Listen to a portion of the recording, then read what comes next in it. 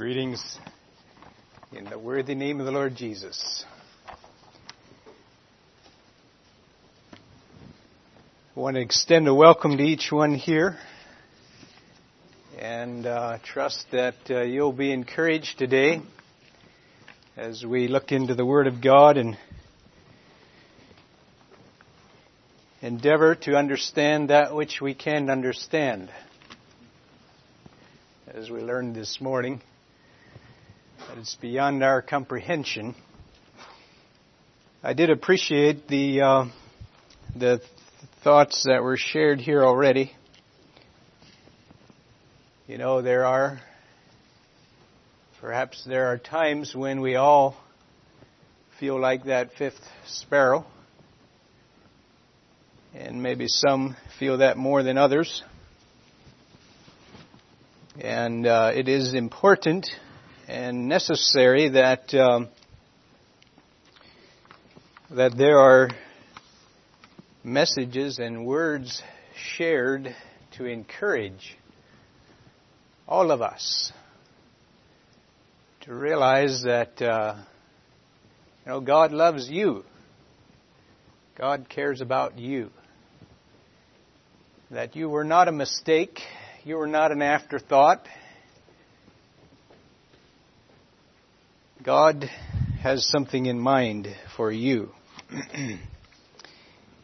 And I think it's important that when we think about God's economy, that we have the example given in Scripture where they were all giving their offerings, and the rich men were casting in their wealth, and they were doing a lot for the kingdom.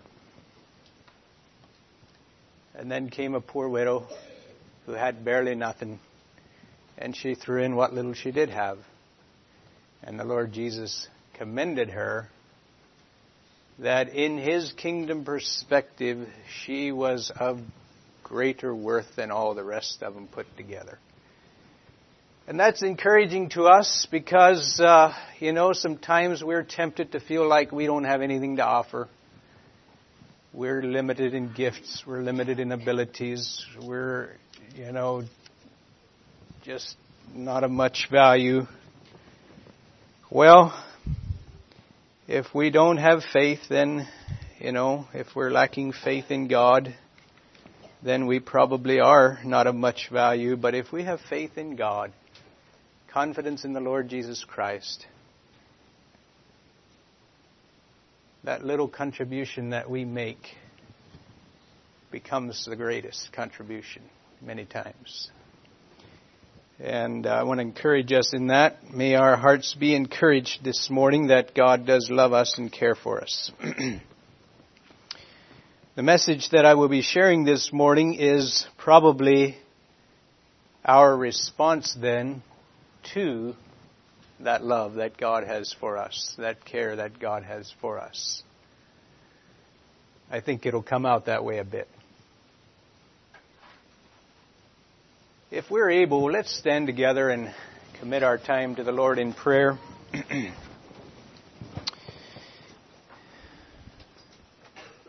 God, we do quiet our hearts before you here again today. We're assembled here, Father, as your children, seeking again a blessing from you, seeking, Father, to be fed, seeking, Father, to be exhorted, to be encouraged, seeking, Father, to again have a glimpse of you, your love and your care, seeking, Father, to have our understanding open to understand your love and your care. Desiring, Father, also to understand our response to your love and your care for us. And today here, as we again look into the Word of God, we are asking that your Spirit would truly minister to us. Your Spirit would work through a vessel of clay to make the heart, mind, and will of God known to God's people and to all. Should there be anyone here who is not given their heart and life to Jesus Christ, that this morning your Spirit would minister the Word to that heart as well, drawing it to Christ, the only means of salvation. So, Father, we commit this time to you and do ask that you would bless each one present, that you would minister to each heart as you understand each heart's needs, Lord. And we just look to you in faith and in confidence and trust that you will do that.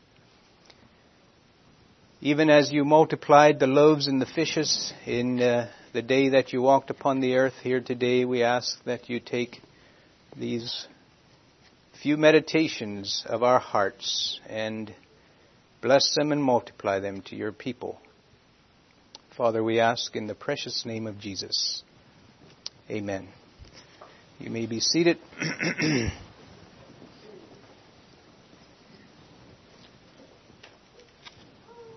You can turn in your Bibles to Ephesians chapter 5.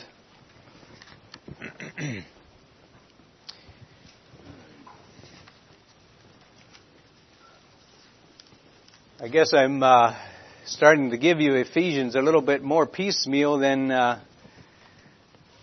expository. The last several messages we just kind of highlighted on a thought or a concept or a phrase that was found in these scriptures, and I guess we're ending up doing a little bit of the same again this morning. Ephesians 5. I think, though, I'm going to read chapter 5, verses 1 to verse... I guess I'll probably read to verse 21, just to give us the context and a little bit of overview, and then we'll get on into the message. Ephesians 5 verse 1, Be ye therefore followers of God as dear children, and walk in love as Christ also hath loved us, and hath given himself for us, an offering and a sacrifice to God for a sweet smelling savor. And while I'm reading, maybe I'll just make this comment.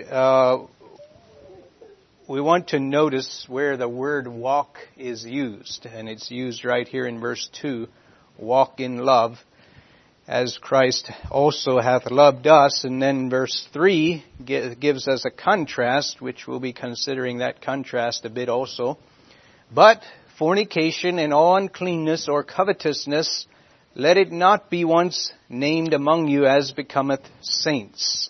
Neither filthiness, nor foolish talking, nor jesting, which are not convenient, but rather giving of thanks. For this ye know, that no whoremonger, nor unclean person, nor covetous man, who is an idolater, hath any inheritance in the kingdom of Christ and of God. Let no man deceive you with vain words, for because of these things cometh the wrath of God upon the children of disobedience. Be not ye therefore partakers with them. For ye were sometimes darkness, but now are ye light in the Lord. Walk as children of light. For the fruit of the Spirit is in all goodness and righteousness and truth, proving what is acceptable unto the Lord. And have no fellowship with the unfruitful works of darkness, but rather reprove them. For it is a shame even to speak of those things which are done of them in secret. But all things that are reproved are made manifest by the light, for whatsoever doth make manifest is light. Wherefore he saith, Awake thou that sleepest, and arise from the dead, and Christ shall give thee light. See then that ye walk circumspectly, not as fools, but as wise, redeeming the time, because the days are evil. Wherefore be ye not unwise, but understanding what the will of the Lord is. And be not drunk with wine, wherein is excess, but be filled with the Spirit, speaking to yourselves in psalms and hymns and spiritual songs, singing and making melody in your heart to the Lord, giving thanks always for all things unto God and the Father, in the name of our Lord Jesus Christ, submitting yourselves one to another in the fear of God. As I said, the In this scripture, the word walk shows up several times, 3 times to be exact. We have it in verse 2, walk in love, and we have it in verse 8, walk as children of light, and we have it in verse 15, walk circumspectly. When I originally started studying for this message, I was intending to cover all 3 and include all 3 of those concepts in the message. But as it is, I didn't want to keep you 3 hours. So we're going to look at just the first one, walk in love. As you know, those of you who are regular here, I had spoken on several of the subjects there in verse 3, the one on covetousness, also verse 4 on our speech, foolish talking, jesting, and those kind of things. So I'm not necessarily going in any major order here, I guess, as we kind of review these scriptures. But we do want to, as we discuss the subject of walking in love, and that is the title of today's message, one of the things that we notice here is that this term, be ye therefore followers of God as dear children, and walk in love, as Christ also hath loved us, and hath given himself for us, an offering and a sacrifice to God for a sweet-smelling savor, is given to us, and then it is contrasted by verse 3. But fornication, uncleanness, and all those things that are listed there. So it's given to us in a contrast of the other side of the scope of humanity.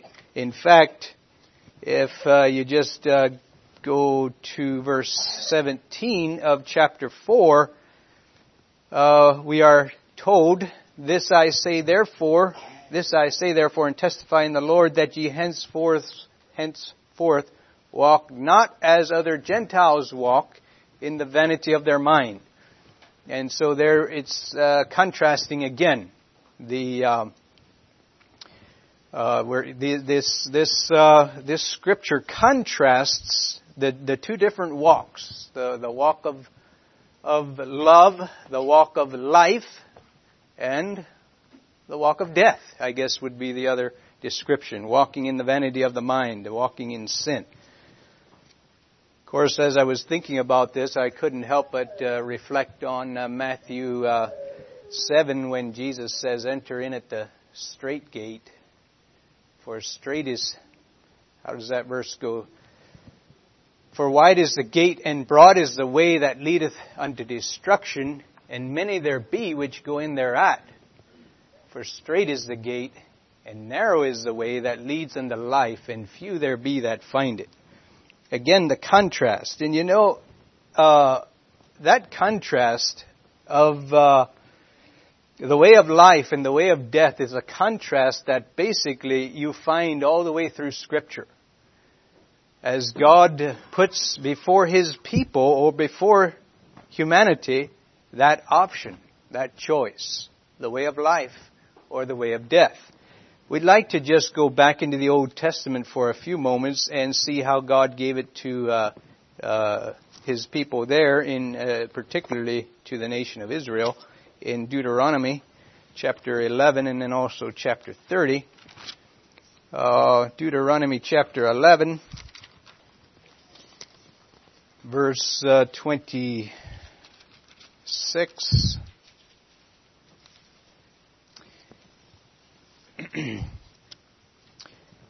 Verse 26 to 28 reads as follows, Behold, I set before you this day a blessing and a curse.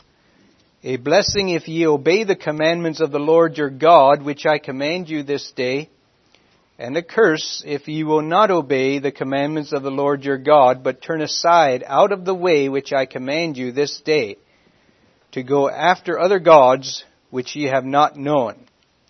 Now, if you stop and just look at that scripture and then let your mind go back to Ephesians and what we read there in Ephesians. There's a lot of similarities in what we read in Ephesians. A way of blessing and a way of curse. walking in obedience to God versus walking in disobedience. Works of darkness versus works of light, And then in chapter 30, it's just more of the same, really. Chapter 30, beginning in verse 11. And here, this is also an interesting scripture. Let's at least read some of this. Chapter 30, verse 11. For this commandment which I command thee this day is not hidden from thee, neither is it far off. It is not in heaven that thou shouldest say, who shall go up to heaven, go up for us to heaven and bring it unto us, that we may hear it and do it. Neither is it beyond the sea that thou shouldest say, who shall go over the sea for us and bring it unto us, that we may hear it and do it. But the word is very nigh unto thee, in thy mouth and in thy heart, that thou mayest do it. Okay, sounds similar, doesn't it? Where do we find that in the New Testament? Romans chapter 10. Very similar wording, and obviously the New Testament writer drew it out of here. When we look at those scriptures like that, and there'd be dozens of them, we realize that the heart of God in the Old Testament wasn't that different than it is in the New. God was looking for a people that are going to love Him. God was looking for a people that are going to love Him by their own choice and serve Him. And, that was His goal all along. And He set the way of life and the way of death before them. And He sets it before us as well. Let's see. He continues on there, I guess.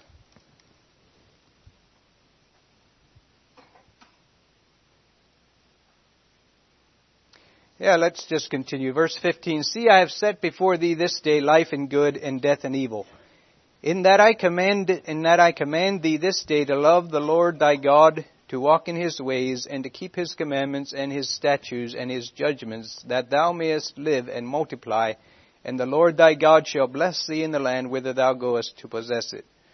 But if thine heart turn away, so that thou wilt not hear, but shalt be drawn away and worship other gods and serve them, I denounce you this day that ye shall surely perish.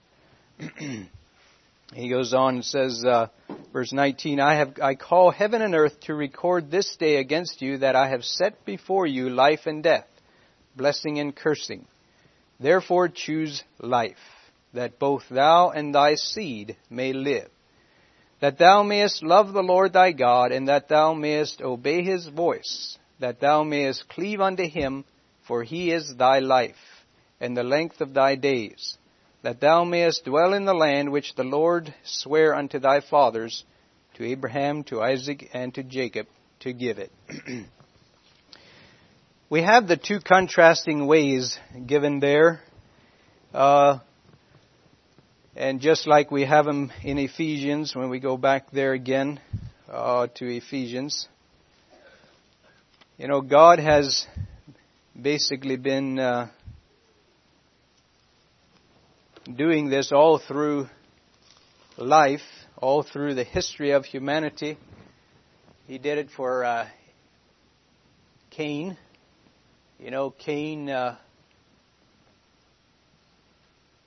Cain slew his brother, and God gave him an option. God gave him a choice. God showed him the way in which he would go to obtain a blessing.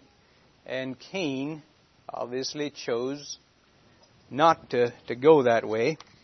But that has been God's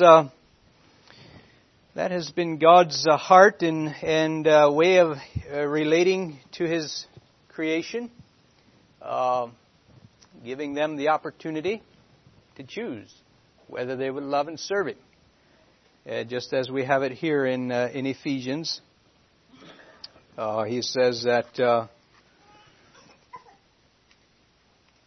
basically spells out the contrasting ways of walking in love, walking as dear children, being children of God, or choosing to live in sin and selfishness.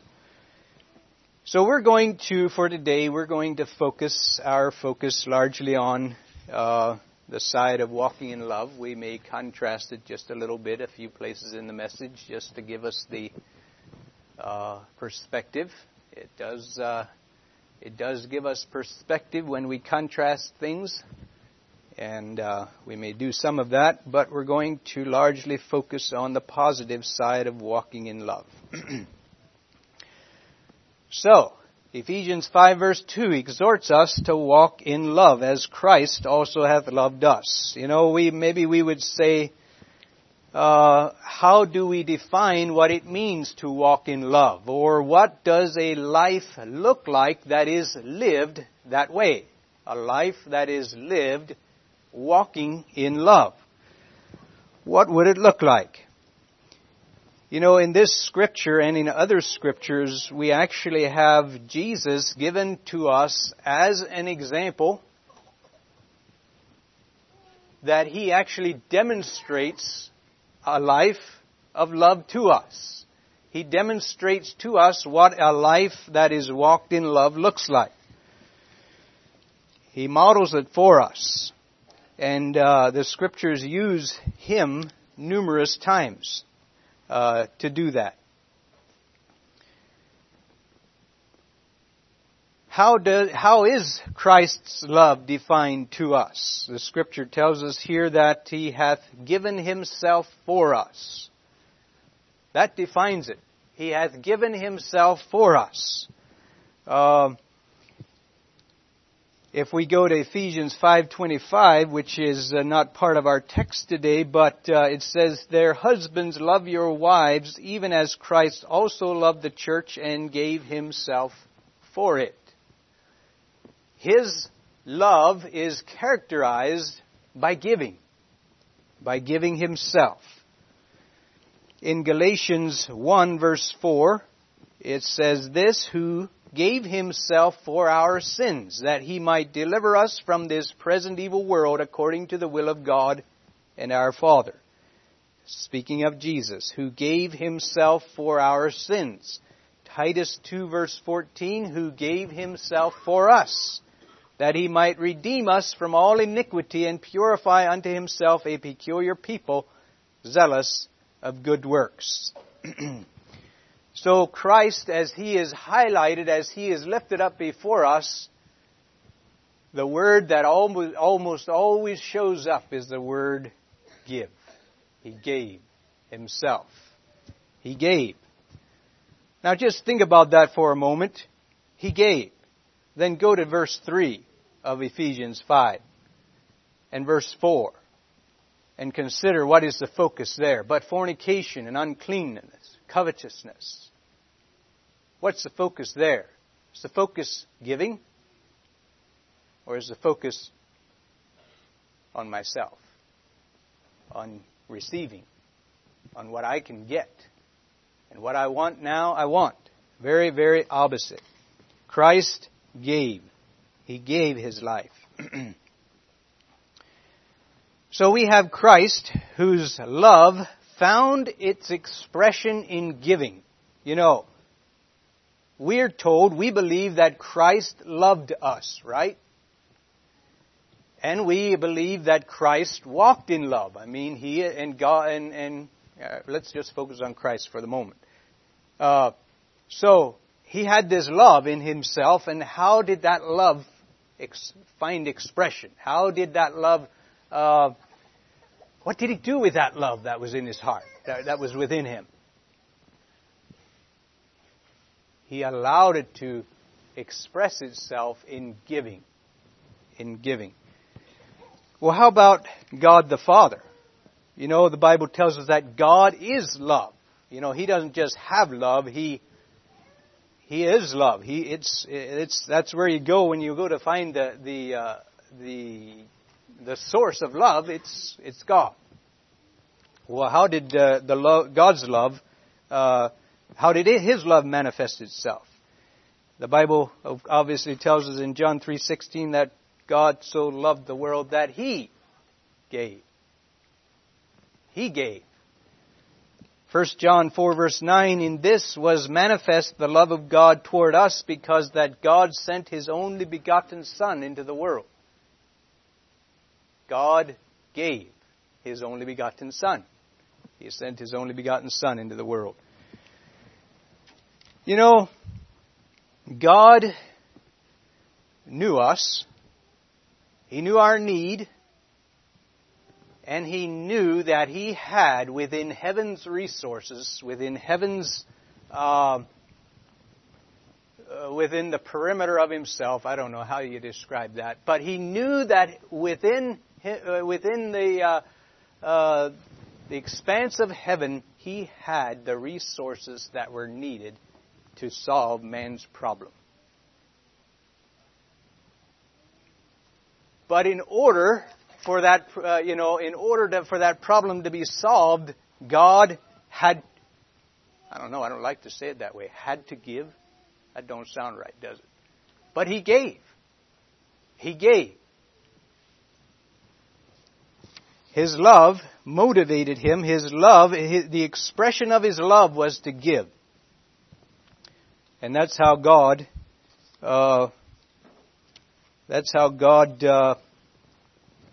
found expression to His love. And of course, Christ also knew our need. He knew He qualified to meet that need. And His love motivated Him to give Himself to meet our need. So, for God and for Christ, love expressed itself by giving. By giving. Giving themselves. Giving of themselves. Can love exist and not express itself?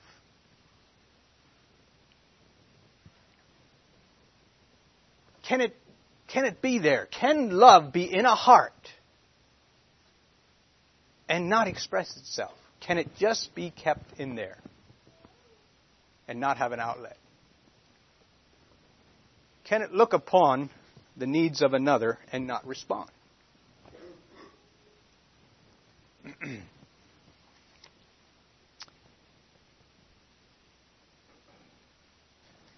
According to 1 Corinthians, and this is kind of a balancing thought here. According to 1 Corinthians, you can give without loving.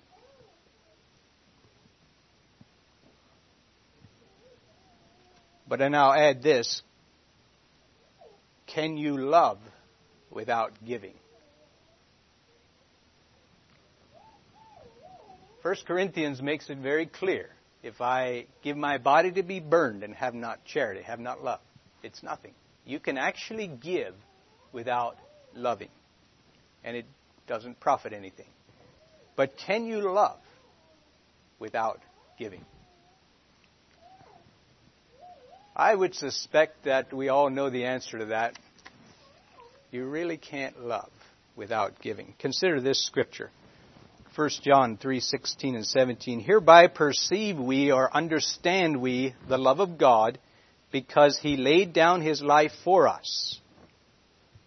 See, that helps us comprehend God's love. The fact that He laid down His life for us.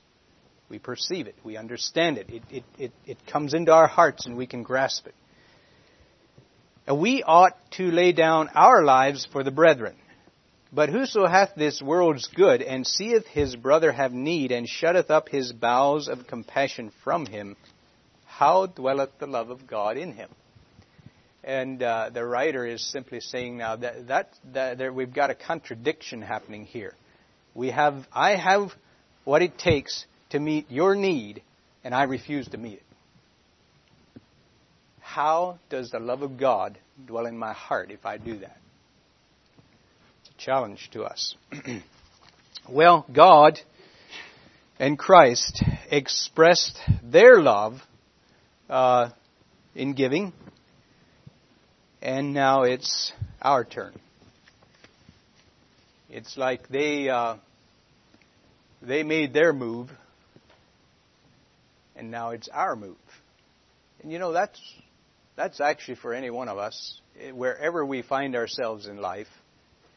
You know, whether we're here and we have never trusted Christ for salvation, we've never surrendered our lives to Jesus Christ, we've never, for whatever reason, whether we haven't understood the need or whether we've resisted the need to make or allow Christ to be Lord of our lives, or whether we're just going through life walking with God, God made His move. And it's now up to us to respond to that move. It's like the Psalm writer says in Psalm, I believe it's 23, Thou preparest a table before me. God put salvation out on the table. God put all the provisions out on the table that are needed for us to live a life that honors and glorifies Him. It is all out on the table. And it's now our move. And I can't pick it up for you. I can't walk up to the table and take it for you. And your dad can't walk up to the table and take it for you. Your mother can't walk up to the table and take it for you. Every one of us must individually walk up to the table and partake of the salvation of our Lord Jesus Christ. And so God has made His move. It's now our turn. And it's that way, regarding our walk with God. As we will see here, this scripture here, be ye therefore followers of God as dear children and walk in love. God has made His move. He has expressed His love. He gave His sacrifice. He did it all from His end. Now He's saying, now you're in the arena of life. Now it's your move. Now you respond to what I have done. You respond to my love.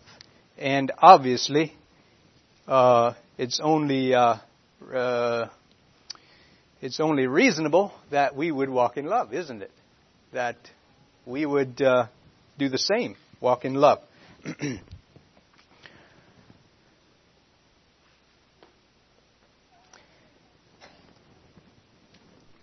1 John 4 verse 11 says, Beloved, if God so loved us, we ought also to love one another. And John 15 verse 13 tells us that greater love hath no man than this, that a man lay down his life for his friends.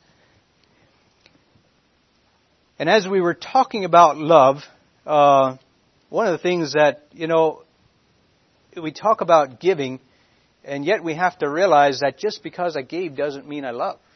When you remember 1 Corinthians 13. And so we have to realize that love does need to be born in the heart. And we want to recognize that. That it does need to be born in the heart. It must be alive and well in the heart. There must be that genuine care and compassion that is in the heart of a man and a woman. That is put there, would you say, by the Spirit of God and by God's continuing work in our lives.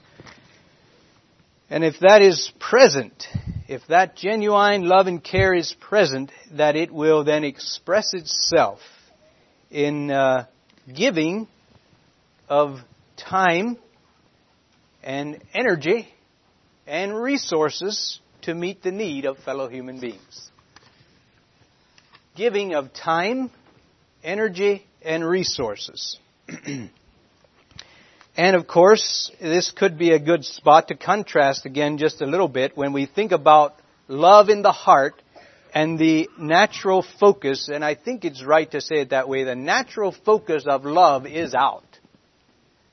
If the focus is inward, it's not by mistake, it's because there's a problem down in here.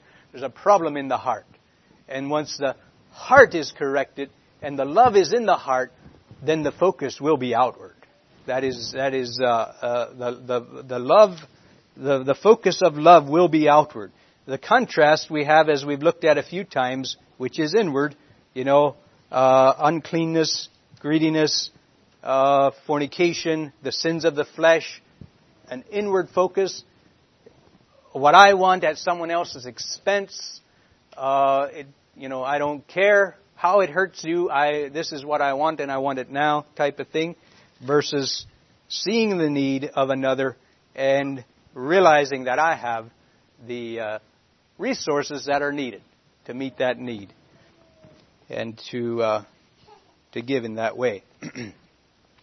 So, now as we think about walking in love, I guess it would only be natural that we would first of all consider walking in love as it relates to God. Obviously it also works itself out in walking in love as it relates to our fellow man, and we will look at that some, I think, in this message yet. But let's begin by considering walking in love as it relates to God. Again,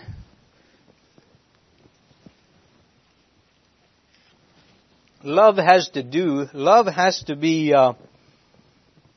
be born in the heart. It's not something that we kind of try to put on. It's not something that we. It's a little bit like I guess that's, maybe we could use the illustration of a plant. Or even a fire.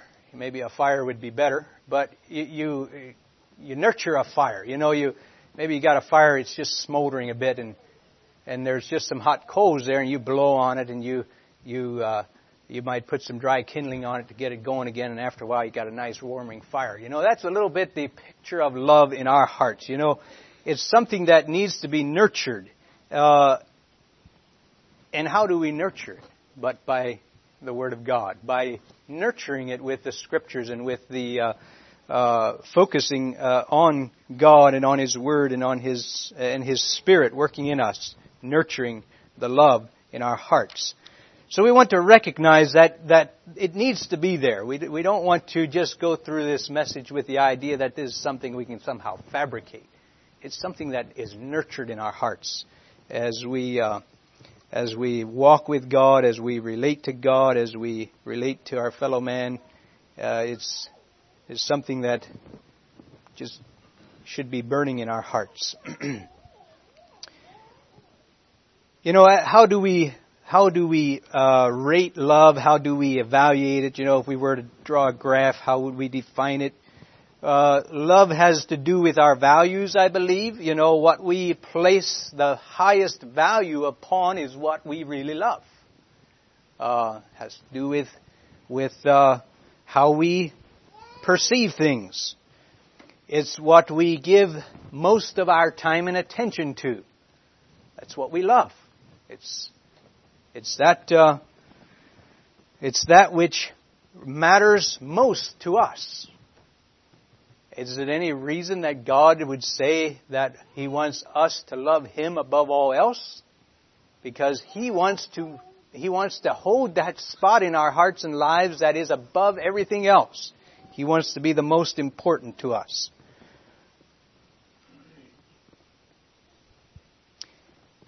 If myself is what is most important to me, like Jesus says, if we try to save our lives, if we try to, love ourselves and build up ourselves and save ourselves and all those kind of things, we try to save our lives, we'll lose them. But if we'll lose our lives, we'll find it. It's kingdom principles. If it is God we love most, then living a life that pleases God will be our number one goal and desire. Think about that. If it is God that we love most, then living a life that pleases God will be our number one goal and desire. Is that true? It is, isn't it? If it is God that we love most. How then do we know that we love God? How do we determine that? that we love God? That how do we measure it?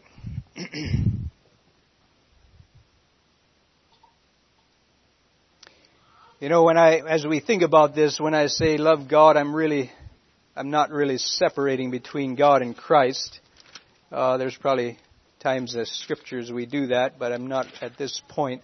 Let's turn in our Bibles to John chapter 14. There's a number of ways I think that we can, we talked about love is defined by giving. Here, God actually gives us one of His measuring sticks for love that He uses. In John 14 verse 15, Jesus says these words, "If ye love me, keep my commandments." Now that's one of the measuring sticks that God uses to determine whether a person loves Him, is to whether they obey Him. That's simple. Right? Go down to verse 21 to verse 24. "He that hath my commandments and keepeth them, he it is that loveth me, and he that loveth me shall be loved of my Father, and I will love him, and will manifest myself to him."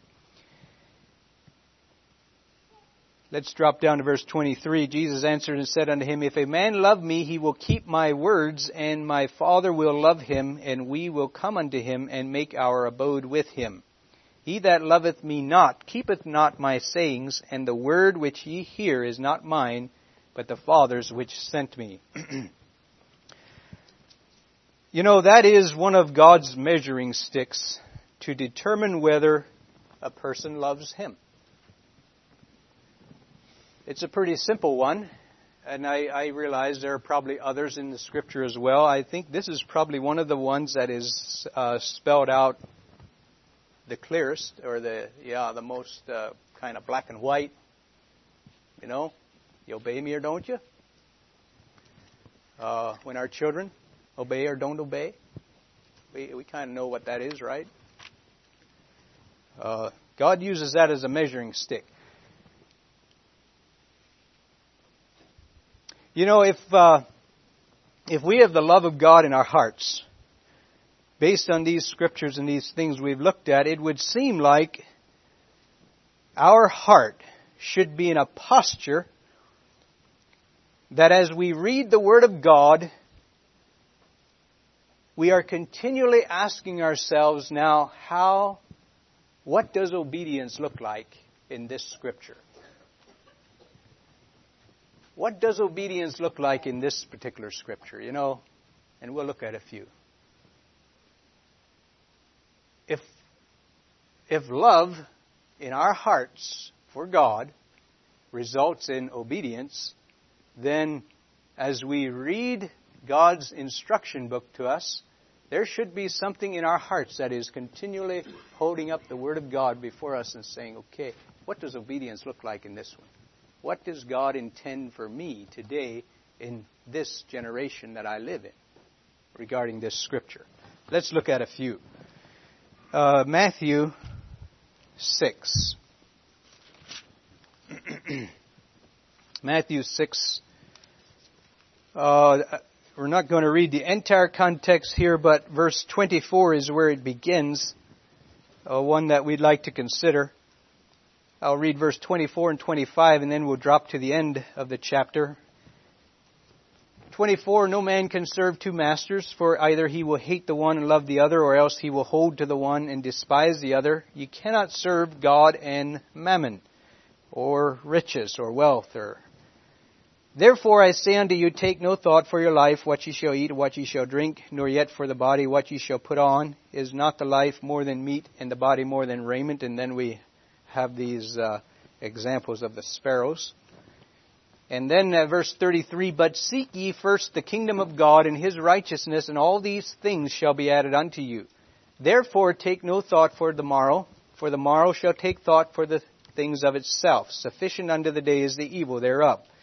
Now when Jesus penned those words, or inspired those words, or spoke those words, and they were penned by the apostles, Jesus had something in mind for us. He didn't put him there to fill space. He had something in mind. He was wanting to teach us a truth that would be a blessing to us if we would understand and live out the reality of that truth. So, as we read scriptures like that, if the love of God is in our hearts and that love is motivating us to obey God, which Jesus said it does. If the love of God is in our hearts, it will motivate us to obey God. Then our hearts will look at those scriptures and say, okay, what does this scripture mean to me and my life today, in this generation that I live in? What does it look like if I live out this scripture just the way Jesus intended it? We should ask those kind of questions. What would it look like if I were living out this scripture just the way Jesus intended it? Just the way He intended when He gave it. It means something to us today. Just like it meant something to every generation that has read it up to this point. I'm not going to take the time to try to tell us exactly what that all means, but I hope it jogs our minds a little bit. That's the kind of heart we should have if we are walking in love. If we are walking in love. That we look at those scriptures and we say, well, what does this mean to me? Let's jump over to Luke and look at another one. Luke 9:23.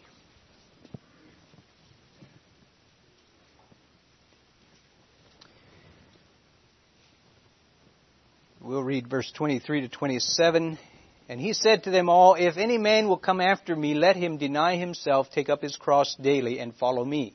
For whosoever will save his life shall lose it, but whosoever will lose his life for my sake, the same shall save it.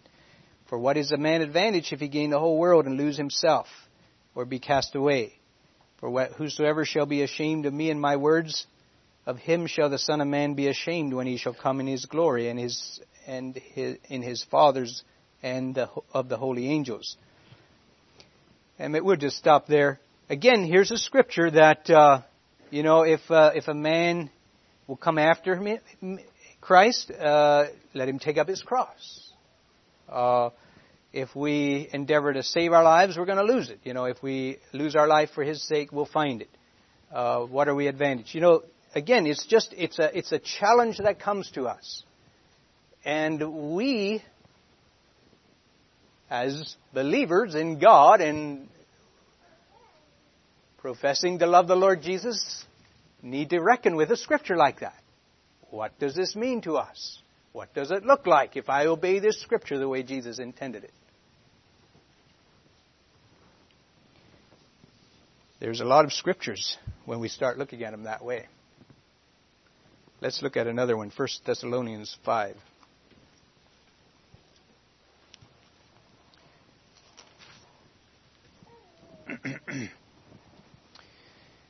1 Thessalonians 5, verse 21 and 22, the scripture says this, prove all things, hold fast that which is good, and abstain from all appearance of evil.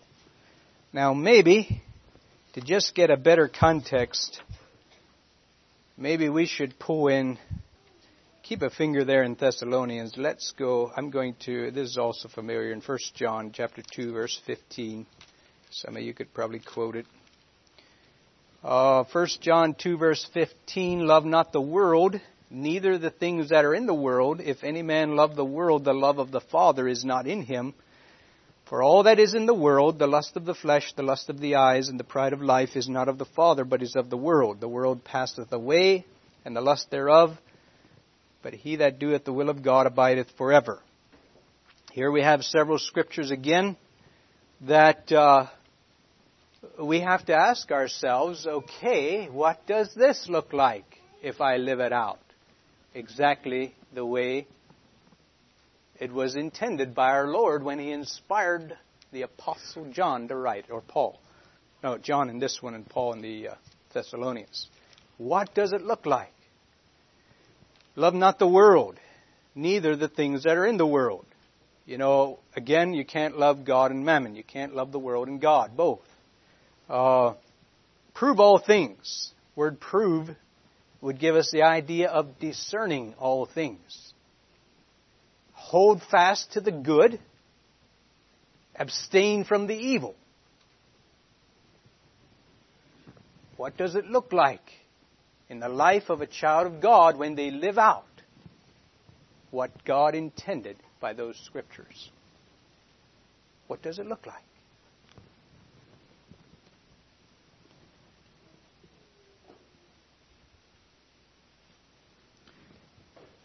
He that loveth me, how did John say it in John 14? He that loveth me, if ye love me, keep my commandments. He that hath my commandments and keepeth them, he it is that loveth me. Walking in love. First of all, toward God.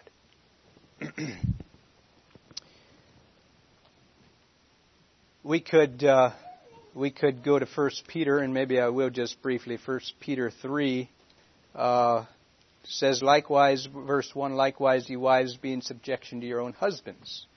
Verse 7, likewise, ye husbands, dwell with them according to knowledge, giving honor unto the wife as unto the weaker vessel. Verse 8, finally, be ye all of one mind, having compassion one of another, love as brethren, be pitiful, be courteous. What does that look like? When we live that out, just the way our Lord intended it. For us to live it out. Not rendering evil for evil or railing for railing, but contrariwise blessing, knowing that ye are thereunto called, that ye should inherit a blessing. For he that will love life and see good days, let him refrain his tongue from evil, and his lips that they speak no guile. Let him eschew evil and do good. Let him seek peace and ensue it. What does that look like? When we live that out, just the way our Lord intended it to be. Well, I think I've shared enough of scriptures that your mind is thinking a little. How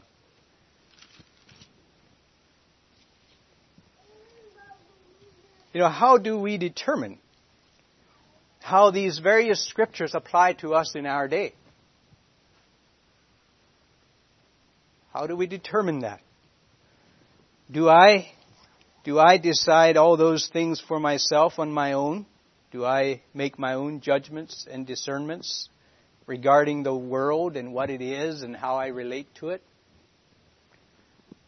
Or discerning all things and holding to the good and abstaining the evil? Do I do that all by myself?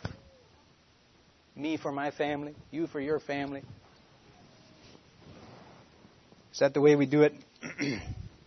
Do you and a couple of your friends decide what the Bible means when it talks about not loving the world and the things that are in the world? Do you determine that with a couple of your friends? Or how do we actually determine?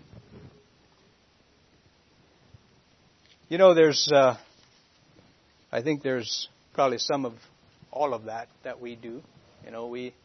We evaluate things ourselves. We consider them. We discuss things with our friends. We consider them. But there's something else that the Scripture gives us I'd like to consider. And it's simply the example of Acts 15, where the early church had an issue at hand. And why don't we turn to that, Acts 15.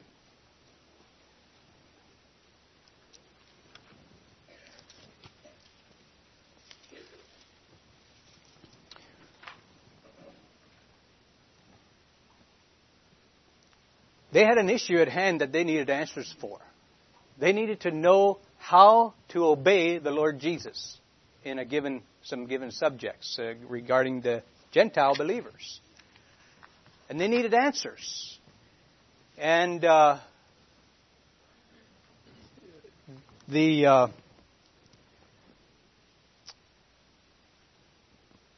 it's interesting the way they came about a solution. For one thing, they didn't try to just figure it out among themselves there where they were. They actually went back to Jerusalem, to the church, to the apostles, where the church was birthed, and kind of went back to the source to be sure that they got the clear answer on the subject. And of course, they sat together, as it tells us in Acts 15. That whole chapter kind of gives us that discourse. It says in verse 4, "And when they were come to Jerusalem, they were received of the church and of the apostles and of the elders, and they declared all the things that God had done with them." And of course, then they bring the matter that was at hand. How that the Pharisees said that it was needful for the Gentiles to be circumcised. And in verse 7, and it says in verse 6, "And the apostles and elders came together for to consider the matter." And in verse 7, "And when there had been much disputing." So there was quite a bit of dialoguing going on the matter. And then Peter gets up and he gives a voice. And then James gets up in verse 13 and he gives a voice. And it says then in verse 22,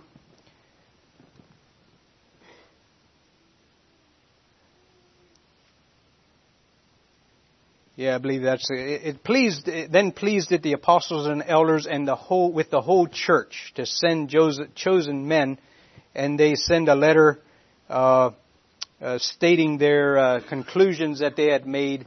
And in verse 28 it says this: "For it seemed good to the Holy Ghost and to us to lay upon you no greater burden than these necessary things." And then they name a few things there, and that ye abstain from meats offered to idols, from blood, and from things strangled, and from fornication, and from which if ye keep yourselves, ye shall do well. Fare ye well. And send them on the way with a conclusion to the matter. Looking at that backdrop a bit, the church, there was an issue that needed an answer, and they gathered the believers, they gathered the others, they dialogued, they discussed, what is the right, answer to this question. What would God want? And I'm going to imagine they would have even said, what would Jesus tell us if He were here? Because they had been in His presence. They'd heard Him teach. And of course, the Holy Ghost was there with them, helped them give an understanding, and they arrived at a conclusion. We have a scripture in 1 Timothy chapter 3, verse 15. I'd like to look at briefly here. Paul is exhorting Timothy. It says in verse 14, "These things I write unto you,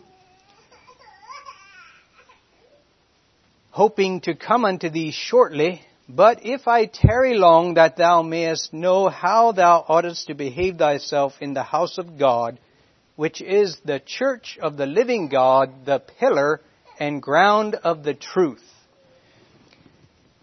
You notice that how Paul describes the church.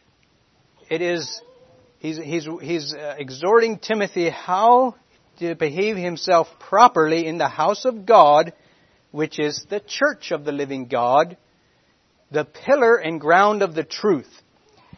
I'd like to just consider that for a bit. The church is described here as the pillar and ground of the truth. A pillar is just that. It is a column.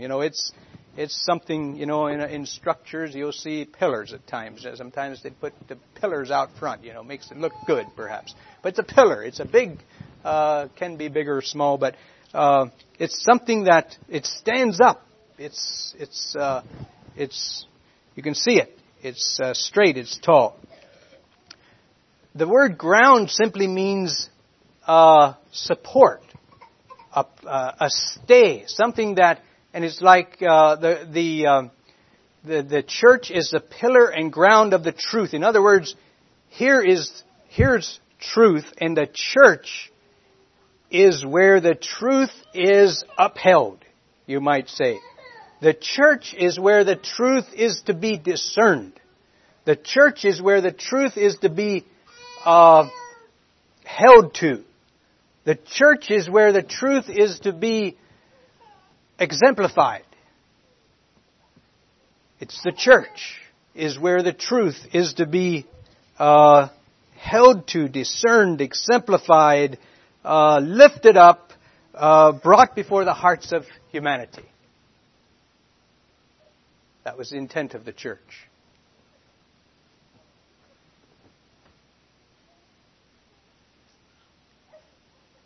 A lot of professed church Christendom hasn't quite gotten there, have they? You know, issues like worldliness, loving the world, and I could go into the blatant ones, but we don't have to go that far. The church should be holding up the truth on issues long before we get to the issues that we're dealing with today. The church should be holding up the truth on the women's position in church life. It shouldn't even be a question. The church should be holding up the truth of what purity is in the life of the believer. The church should be holding up the truth on what worldliness is. The church should be holding up the truth on these issues, on various issues.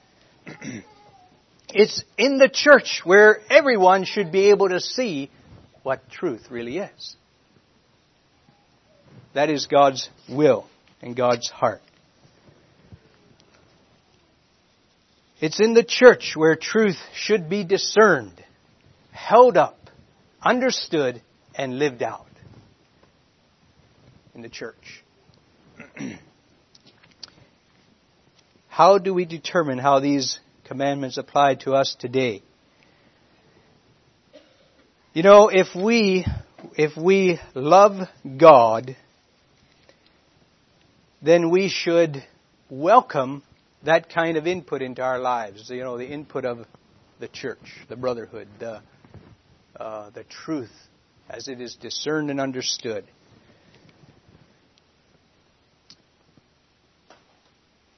We should welcome the dynamic of brotherhood in our lives as it is meant for our well-being.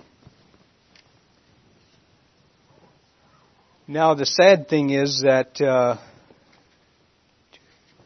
too much of the professed church actually doesn't lead people into the will of Christ and God, and that is sad. But that aside, we should, with our whole hearts, be endeavoring to do just that. To understand, to discern what the truth, what Christ, meant, what He wants us to be living out, to live it out, to discern it, to live it out, to hold it up for the world to see. So that should be taking place in the church.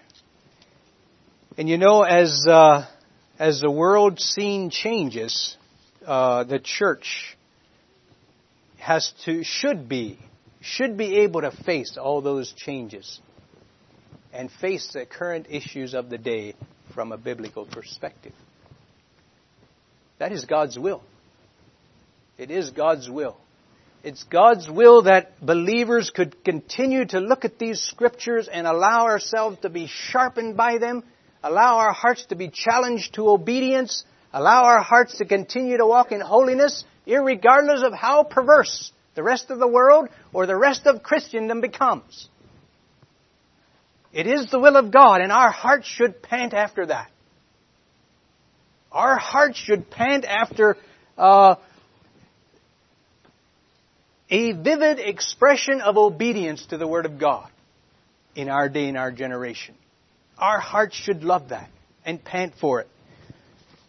Our hearts should ask the question, what is the world in this our day? And what are the things of the world in this our day that we are not to be loving? Our hearts should ask those kind of questions if we love God. Our hearts should be desiring discernment. Our hearts should be desiring the discernment that comes from a body of believers, not just our own heart's discernment. Our hearts should be desiring that. The discernment that comes from a body of believers.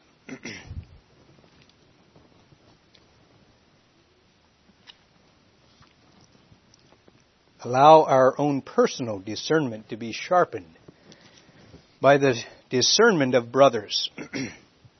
Remember, we're walking in love. Walking in love. Love toward God. Let's just consider a recent subject that we as brothers have discussed here. This past week in our brothers' meeting, we discussed the whole aspect of videos and movies. Okay. Does that perchance pertain to the world and the things of the world?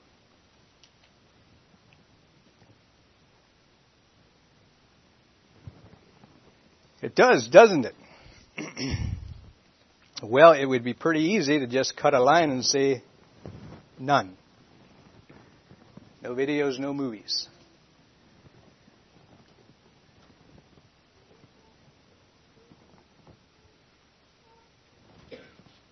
That'd be pretty easy, wouldn't it?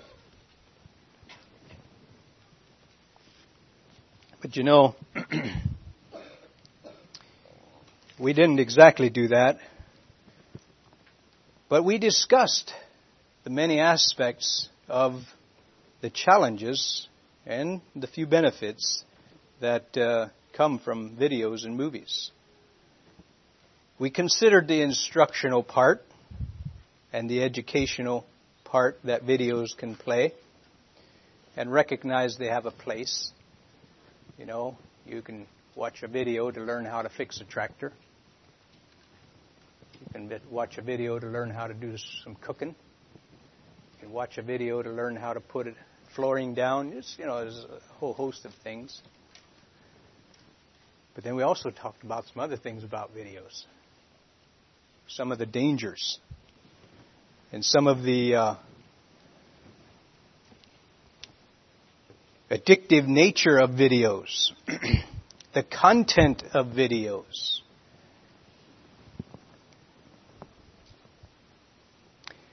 We considered, and maybe I asked this question a little more on my own, at what point should the content be offensive to a Christian?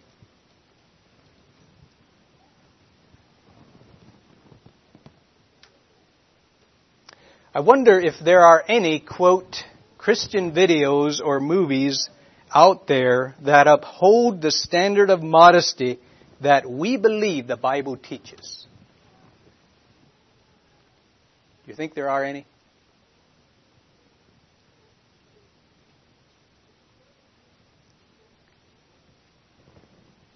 How about, are there any that uphold purity as we believe the Bible teaches?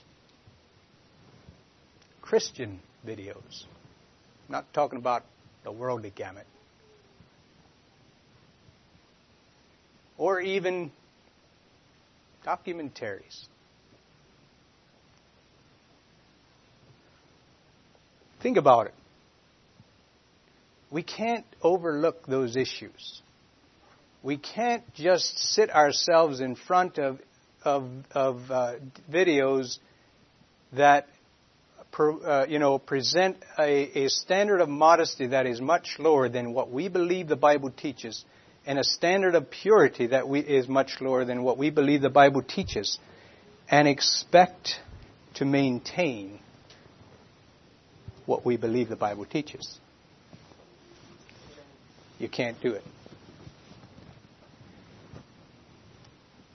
So we sat around as brothers and we discussed those things, and it was a blessing, I would say. It was really a blessing. And so I just simply bring that all in here. You know, if we love God, if we are walking in love, we will welcome that kind of input into our lives. We will welcome that kind of discernment.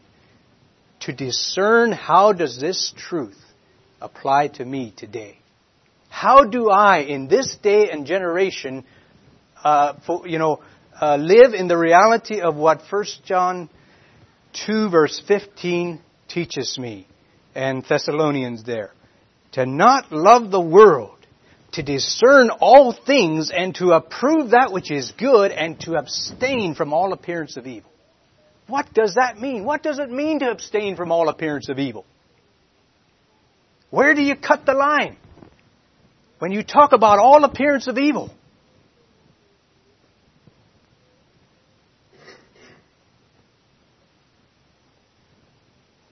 Is a video clip of a tractor pull,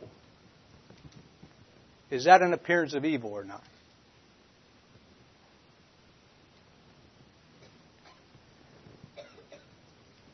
Well, think about everything that's going on behind there. Don't just look at the tractor. Look at the person who's running the machine. Look at the scene that surrounds it all. What's all going on there? Is there any pride involved?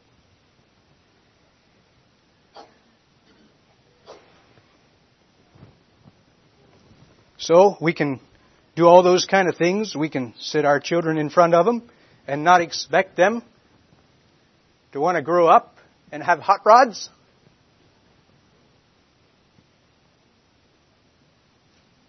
Think about it.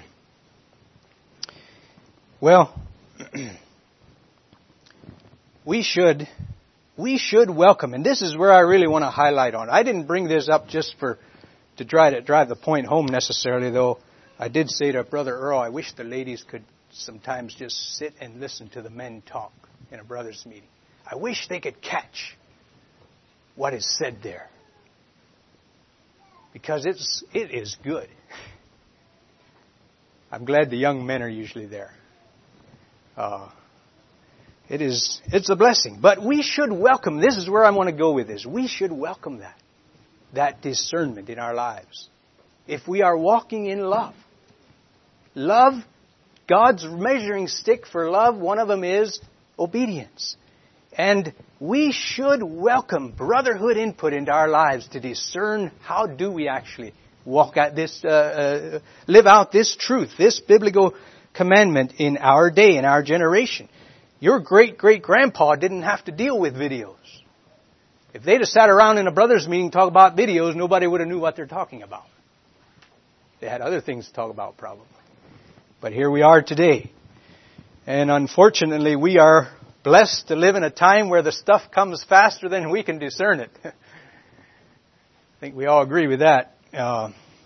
But again, I would like to make an appeal that rather than just cutting a line and saying, absolutely none, I would rather see us talk about these things and allow our hearts to be sharpened and our consciences to be sharpened to the point where we will have a mind that discerns, abstain from all appearance of evil. Well, that particularly, that video and the way that gal smiled at that guy with those flirty eyes, that's not a good thing for my son. We're getting rid of that one. Think about it. It doesn't have to be graphic scenes that can start defiling a man. Abstain from that which is evil. All right, we do need to keep going here. But let me say this, that is true on any subject. Welcome that kind of discernment and input into your life. Let's welcome that. Let's welcome the thoughts and the discernment and the wisdom of other brethren all put together to where our consciences are sharpened and we abstain from the evil and we embrace the good.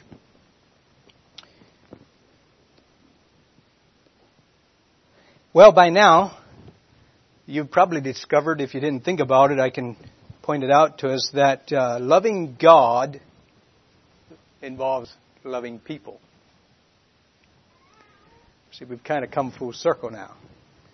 We talked about, our love toward God, and our love toward God involves obedience. And we talked about how to discern that obedience in our day, and it brought us back to brotherhood, and people. So now we have to ask the question, do we love the brethren? Peter exhorts us in 1 Peter chapter 2, verse 17, love the brotherhood. Love the brotherhood. 1 John 3, verse 14, we know that we have passed from death unto life because we love the brethren. He that loveth not his brother abideth in death. So, I'm going to try to just sum it up here a bit. There could be, and maybe there will be, I'm not exactly sure where I'll go with this in the next message, but there could be, of course, a whole message shared on love among us as brethren and sisters in the Lord. And we'll see how God directs all of that. But I simply give us those few verses to again realize that, it comes back around. Walking in love relates to God, and walking in love relates to our fellow man. And it goes beyond these walls too, relating to all of humanity.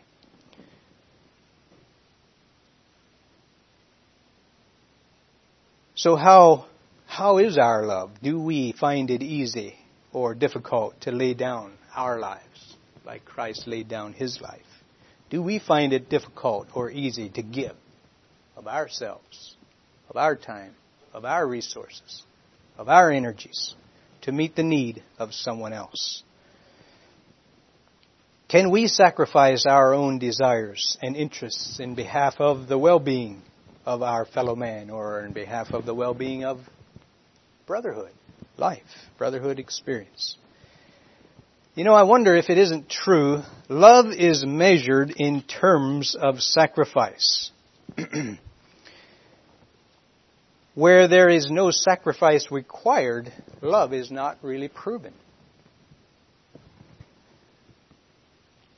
The example of the widow and the rich man again. The rich men had abundance of money. They could fill the pot and still had a couple more pots full at home. There was no sacrifice necessarily. The poor widow, when she put hers in the pot, there was none at home. That was sacrifice. That was sacrifice. The test of love really comes when it requires sacrifice. When it requires sacrifice.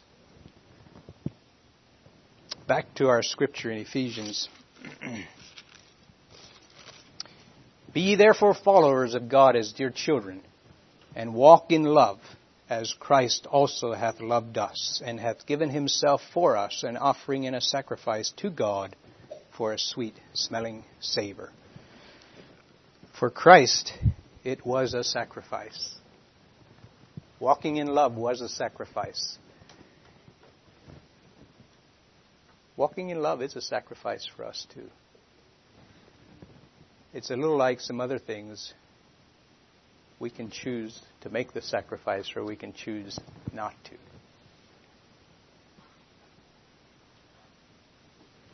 May God bless us with an abundance of love in our hearts that will walk itself out in everyday life. May God bless us to that end.